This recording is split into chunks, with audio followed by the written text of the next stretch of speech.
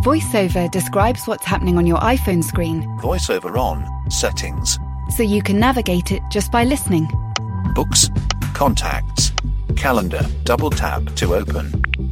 Breakfast with Anna from 10 to 11. And get on with your day. Accessibility. There's more to iPhone. Ryan Reynolds here from Mint Mobile. With the price of just about everything going up during inflation, we thought we'd bring our prices down. So to help us, we brought in a reverse auctioneer, which is apparently a thing. Mint Mobile Unlimited Premium Wireless. How to get 30, 30, bit to get 30, bit to get 20, 20, 20, bit to get 20, 20, bit to get 15, 15, 15, 15, just $15 a month? Sold! Give it a try at mintmobile.com/switch. $45 up front for 3 months plus taxes and fees. Promo rate for new customers for limited time. Unlimited more than 40 gigabytes per month. Slows full terms at mintmobile.com.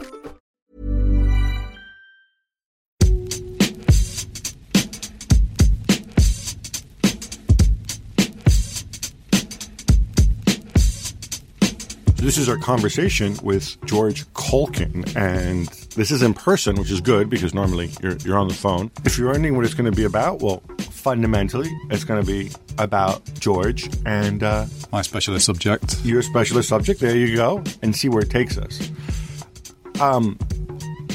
George, Gab. I want to get into because people often ask me this.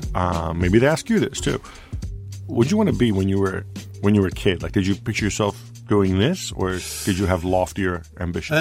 Footballer, pop star, astronaut, pilot. But, I mean, no, it's not that. I feel like I've kind of absolutely fell into this profession and still sort of haven't decided what I want to be when I grow up. When I say I kind of fell into it, I literally did, really. There was journalism in my family and got to the end of university not really having any idea what I was going to do. I did history and politics, and I had a year back in Newcastle. It was just as Kevin Keegan was back as manager in 92, and I was going back to St James's. I was there every weekend, and obviously that was just that is my touchstone in footballing terms, really, that season, because there was just that incredible buzz around the city and around the team. You would get to the ground 2 hours before kick-off and queue up to be able to make sure you could get in. And I was unemployed. I went down to the training ground at the time when it was sort of open training, and I had this desire to kind of write about what I was watching for fanzines, local fanzine, the mag. Should we tell our younger listeners what a fanzine is? Well, there's still some going, I'm pleased to say, in the Northeast. But the thing is, you couldn't blog back then, could you? No, so there was no blogging, and it was literally magazines, and they were the sort of antidote, or they were the other side. They were unofficial.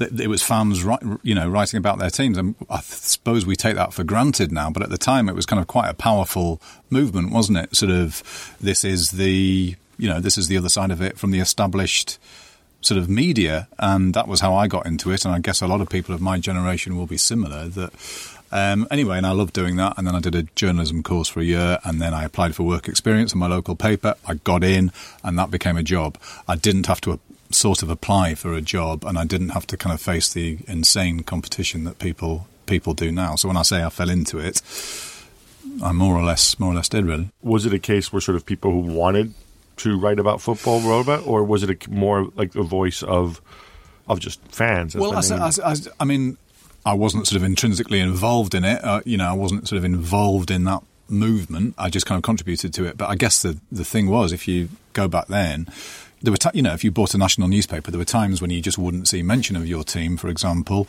or there was no feedback. So you would have somebody writing something, Moses with his 10 Commandments, bring them down and laying them out and stuff like that, and there was no kind of response to it unless you actually wrote to the newspaper. And I think there was that feeling that almost sort of take control of your own destiny a bit, and it was connected to music, it was connected to kind of culture and fashion, all that kind of stuff. It was a way of football fans expressing themselves in a new and different way, but doing it sort of directly. And then those magazines would be sold outside stadiums or sometimes in local shops and things like that. And it was, unlike journalists, the people who were writing perhaps weren't connected to the clubs in terms of contacts and in terms of knowing what was going on the inside. But it was a way of expressing love, anger, frustration, all those things that people feel and doing it in your own terms. And I think all of that stuff was incredibly influential to the mainstream media, so much so that I would say that, I would be very surprised if you sort of did a cross-section of journalists working in papers now, that many of them will have got their starts writing on fanzines or writing for them, or maybe it's more my generation than sort of younger. One thing that always strikes me when I go back, and a few years ago when I wrote my book with Gianluca Vialli, I went back and I spoke to sort of, I suppose, the generation of newspaper editors and newspapermen before yours. And in terms of what we would call broadsheet newspapers, even though they're all tabloid sized now, or in fact, the ones that still exist, the other ones are all on the web, but there was comparatively very little coverage of football in the Times, the Guardian, the Telegraph. I remember when I wrote the book, I forget who it was, maybe it was one of our old bosses, Keith Blackmore, who said that basically it was 1992, precisely the time you're describing, I think they had 3 football writers on this desk, and now we have many more.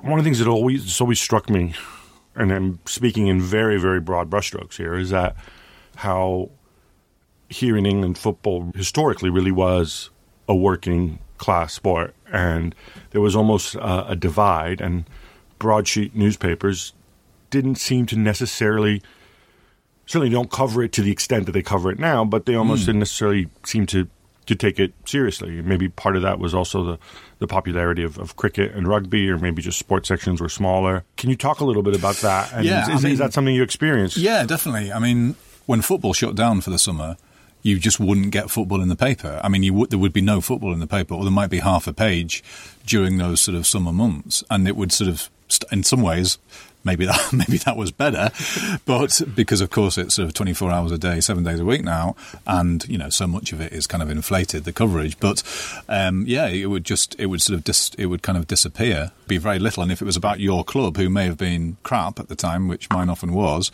then there would certainly be nothing about it, kind of for weeks on end. And yeah, I know. I mean, the Chronicle I'd get those papers too, and the Chronicles would still have to fill it with football all the time. But so the local paper, certainly in Newcastle, even back then, still provided sort of daily Newcastle coverage, even in the summer. Yeah. So back then, the Chronicle, for example, had a very strong Sunderland content as well, even though it was the Newcastle sort of Evening Chronicle, and they would have Sunderland stories. But I mean, 99.9% of the time, it would be a Newcastle back page and then Newcastle stuff too. One thing I remember, and this might have been, I think it was maybe a few years earlier, but Paul Gascoigne, he had some sort of legal issue. And this is just to underscore how... Yeah, exactly. Hard to imagine, but... And I remember what the issue was, and the judge famously had never heard of him. And they said, well, he's a footballer. And, he said, oh, a footballer. Well, would that be rugby football or association football?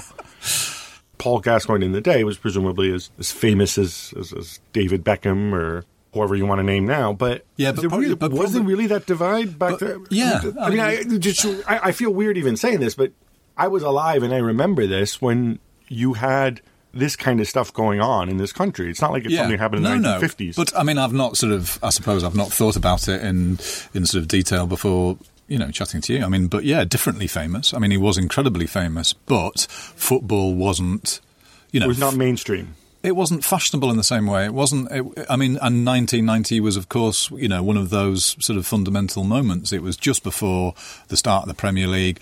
1990, I remember it vividly. I mean, I've probably sort of romanticised it so much in my head, but in the 80s, it was horrible being a football fan in this country because of the conditions in the stadiums, because of all the stuff about hooliganism. You were treated like cattle and treated like animals, and there was the expectation you'd behave like that. And, there were times in certain mid-80s onwards that our football stadiums were breeding grounds for the far right and things like that. You get the National Front distributing material outside stadiums. I demonstrated outside St James as a snotty 16-year-old. It wasn't a pleasant experience, really, going to a football stadium. Certainly not the way we think about it now, when it's so kind of friendly and welcoming and things like that. And when you see stories now about bad behaviour in football stadium, the amazing thing is that we can focus down, pinpoint it to one individual saying something. I mean, that blows my mind thinking back to kind of those times. And obviously politically in the Northeast, the 80s was incredibly difficult. And then suddenly 1990 exploded. You had Gazza, you had Bobby, you had this team full of kind of Northeast talent being English and doing something good on the world stage in terms of football. That was incredibly important to me because, my feeling of Englishness. I mean, I didn't feel English. I felt like I was from the Northeast and almost that the state was the enemy. I know that I'm talking. I mean, that's a very sort of strong way of putting it, but that's how we felt at the time. And then football suddenly became acceptable, and Gazza was I'm not saying he was particularly acceptable, but he was the kind of personality that kind of drove that. And then the Premier League happened, and the gentrification started, and then football now is so unbelievably different to what it was then. It was very raw back then. It was loud. It was messy. It was dirty. It was unpleasant sometimes. It was very raw, but there was this very visceral thing about it, and all that has changed. I'm curious what you said about you didn't necessarily feel English. Presumably you strongly identified with the Northeast, which, if you haven't figured this out by now, is where you're from. Yeah.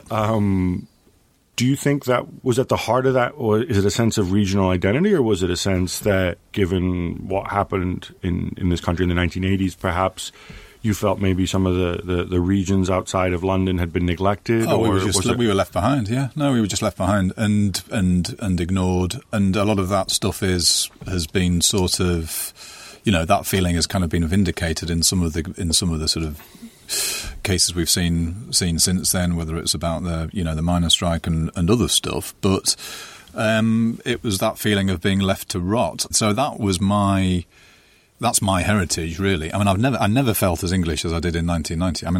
I mean, and what I kind of loved about the World Cup last year was that, during obviously very different, but during a time of huge political sort of strife and uncertainty and things like that, and division, whether it's Brexit or austerity and various, things like that, there was this sporting moment that kind of brought everyone together. And I don't get very excited about England football, but I did get excited about seeing kids and people getting together in city centres and throwing beer all over each other when England scored, and this multicultural team, and feeling proud about that. And, that was I hope that's as, becomes a kind of fundamental thing to this generation as 1990 did to me. It was hugely important.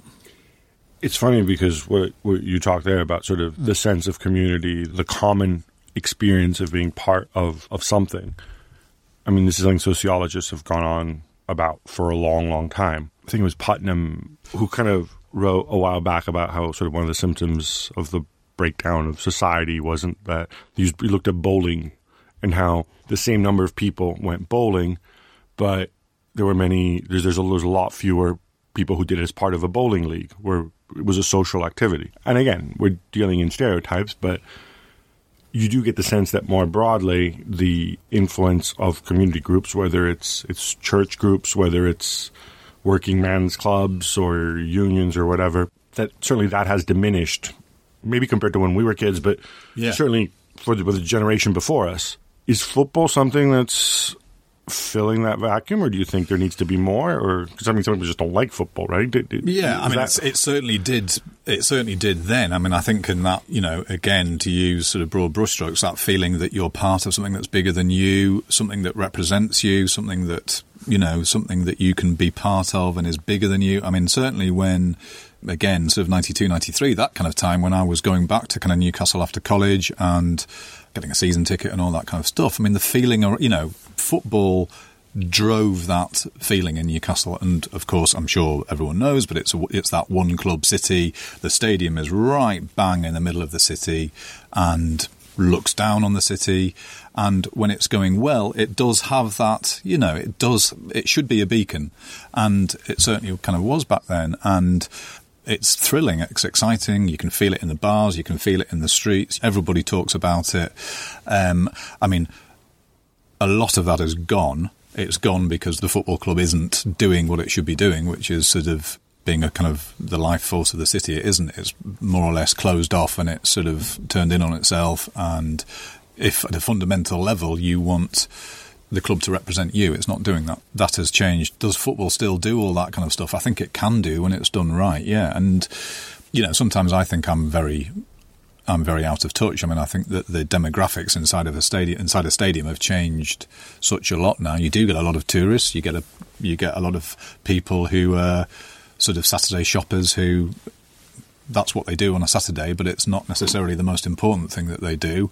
Whereas, again, for my generation, I mean, still for a lot of people, you can tell it is. But what you do is you go to the stadium and you get angry or you get incredibly happy, and it sets the tone for the entire week. I mean, there was all that. It's such a cliche, but if Newcastle win, productivity in factories and shops and whatever goes up and things like that. Whether that's still the case, I don't know. But I mean, that certainly was how it was.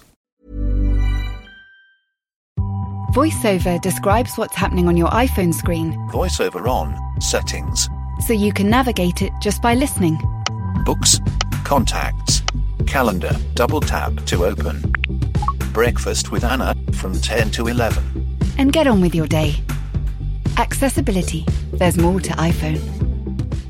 When you're ready to pop the question, the last thing you want to do is second-guess the ring. At BlueNile.com, you can design a one-of-a-kind ring with the ease and convenience of shopping online. Choose your diamond and setting. When you find the one, you'll get it delivered right to your door. Go to BlueNile.com and use promo code LISTEN to get $50 off your purchase of $500 or more. That's code LISTEN at BlueNile.com for $50 off your purchase.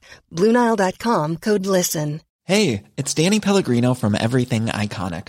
Ready to upgrade your style game without blowing your budget? Check out Quince. They've got all the good stuff, shirts and polos, activewear, and fine leather goods, all at 50 to 80% less than other high-end brands. And the best part?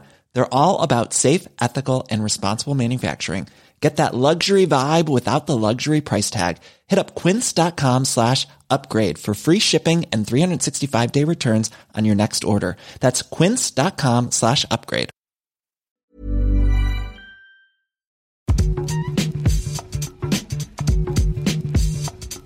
You talked about it being in one club city, and one of the things that I'm personally really interested in is the way football in general is now, but the Premier League in particular, since we're talking about this, is the economics of it are such that there's an obvious class system, right? No matter how bad Arsenal or Chelsea or City might do one year, there has to be really, really bad to finish outside the top 6. Yeah.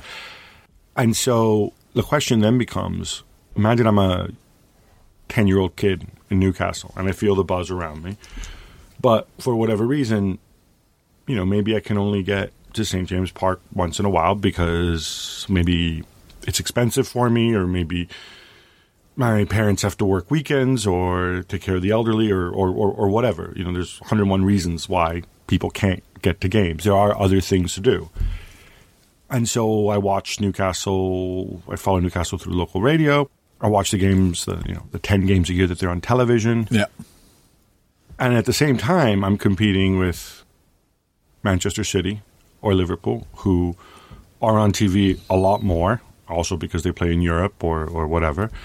I'm competing with sort of a social media universe where there's cool clips and interesting people and stuff like that. And, Pogba's probably more fun than Jamal Lascelles. I don't know. Maybe he's not. And it's hard to maintain perhaps that connection of fandom when I've got a team where people have to get excited about finishing 14th on limited resources, and that's not going to change. So how do you reverse that? Can you reverse that? So, I mean, there are lots of things connected there, and I completely agree with that. I mean, trying to sort of unpick some of that stuff. My problem really with Newcastle and the way it's run is that it's not making the most of what it has, and at the moment, it's the only Premier League club from the border with Scotland down to Burnley or whatever. There's a huge potential sort of catchment area. And instead of everything being outsourced and instead of everything being stripped back, and instead of, this club that doesn't think cups should be a priority, which was their official policy, until a couple of years ago, whatever, they should be pushing. They should be pushing every single campaign that's going on in the city through the council, whether it's about obesity or health or fitness or whatever it is, the club should be part of it. If there's a music festival in Newcastle, the club should be part of it. If there's anything like that, the club should be absolutely at the forefront of it or part of it. The Great North Run, the club should be encouraging people to take part in it and, all that kind of stuff. And it's not fulfilling its potential in that sense, because if you can't win every match, then you have to find some other way of making people proud. And I don't think that should be too difficult. I don't think that, that side of it. And at the moment, one of the existential problems is, what does the club stand for? What does it mean? What does it want to do? What is the big idea? For the last couple of seasons, there has been an idea, because it was to get out of the Championship, and then it was to stay up. And then this season, suddenly it's like, OK, well, what happens next? Oh, Rafa's having to compete against goal difference again, which is what he's doing. And the football's going to be terrible again. And we understand why he's doing it. And we share his frustration when he talks about, this could be a big club, it has potential and all that kind of stuff. But it's just not... It's not reflecting that. It's not reflecting it on the pitch, and it's not reflecting it off the pitch. The off-the-pitch stuff would take a bit of investment and a bit of an imagination, but fundamentally it takes people at the top of the club who believe that would be something worth doing, and it's just not there. You have to find a way of feeling proud of what you're watching, or you feel part of it, and that's the thing that's lacking. It's interesting because in some ways, it's obviously a very imperfect parallel, but there's a club called Atalanta near Milan, and in some ways it's a similar situation in the sense, or in some ways it's very different. They're from Bergamo, which is actually it's a very wealthy town, but they're 40 minutes away from two of the biggest clubs in Italy, and they're stuck high up on a mountain, and they have a lot of fierce local pride. But one of the things and feel free to go and suggest this next time you see Mike. Every child that's born in the province, in a hospital in the province of Bergamo, they get a letter from the club with sort of one of those, sort of strips that fits babies, kind of like up to 1 year olds, and they get a certificate asking their parents on their behalf to sort of pledge their loyalty, saying like, this is where you're from, this is your club, and it's a whole sort of official document where they say, like, look, if you're not one of us because your parents support another club or they're from another part, we fully understand. That's fine. But you're not welcome. But we want everybody to be introduced to this club first. Yeah, we want great. to have a shot at it. Yeah, and I know some people at the club, and they said it's been phenomenally successful. It's been kind of a slightly PR stunt. At first, they thought that was what it was going to be. I think they've been doing this now for 5 or 10 years, but people have really gotten into it, and the people who've gotten into it a lot of times are sometimes they're people who aren't into football, or people who maybe supported one of the bigger clubs down the road, but they're like, wow, you're really kind of making an effort here. Yeah. And I don't know, just throwing that as a suggestion. But I love that. I mean, and I suppose in places like Newcastle and Sunderland, all that kind of stuff, people have that birthright in the Northeast, but it's then what ties them to the club thereafter. I mean, you have to kind of be able to buy into something, don't you? And there has to be. So a lot of people in my generation, and I think this probably happens everywhere anyway, but drift away from the football club because at some point it's the football that's getting in the way of life. And the football... You're talking like kids, mortgage... Well, so there's kids, mortgage, blah, blah, blah. Yeah. But then it's actually on a Saturday afternoon, the football is the thing that costs a shed load of money. It's the football that brings them no joy. It's the football that gets in the way of them having a nice time. And really, it's the social side of it, spending time with friends and family, that keeps them attached to the club. But that phrase, that connection is fraying. And that's the sort of... It's very difficult to measure that. I know a load of people who've walked away, but they have tended to be replaced so far. But, I think... Specifically talking about Newcastle, a lot hangs on Benitez and what happens in this summer. That he is the person that is gluing the club together at the moment. There has to be something to buy into, and it's just not there at the minute. George Caulkin, thank you so much. Wonderful to be able to have an adult conversation. The Game is brought to you by The Times. For more information and more podcasts from The Times, head to thetimes.co.uk.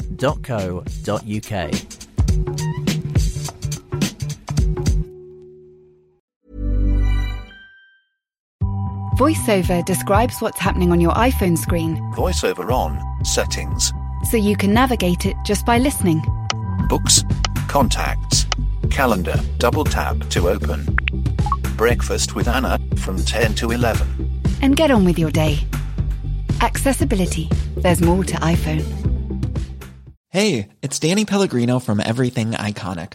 Ready to upgrade your style game without blowing your budget? Check out Quince. They've got all the good stuff, shirts and polos, activewear, and fine leather goods, all at 50 to 80% less than other high-end brands. And the best part? They're all about safe, ethical, and responsible manufacturing. Get that luxury vibe without the luxury price tag. Hit up quince.com/upgrade for free shipping and 365-day returns on your next order. That's quince.com/upgrade.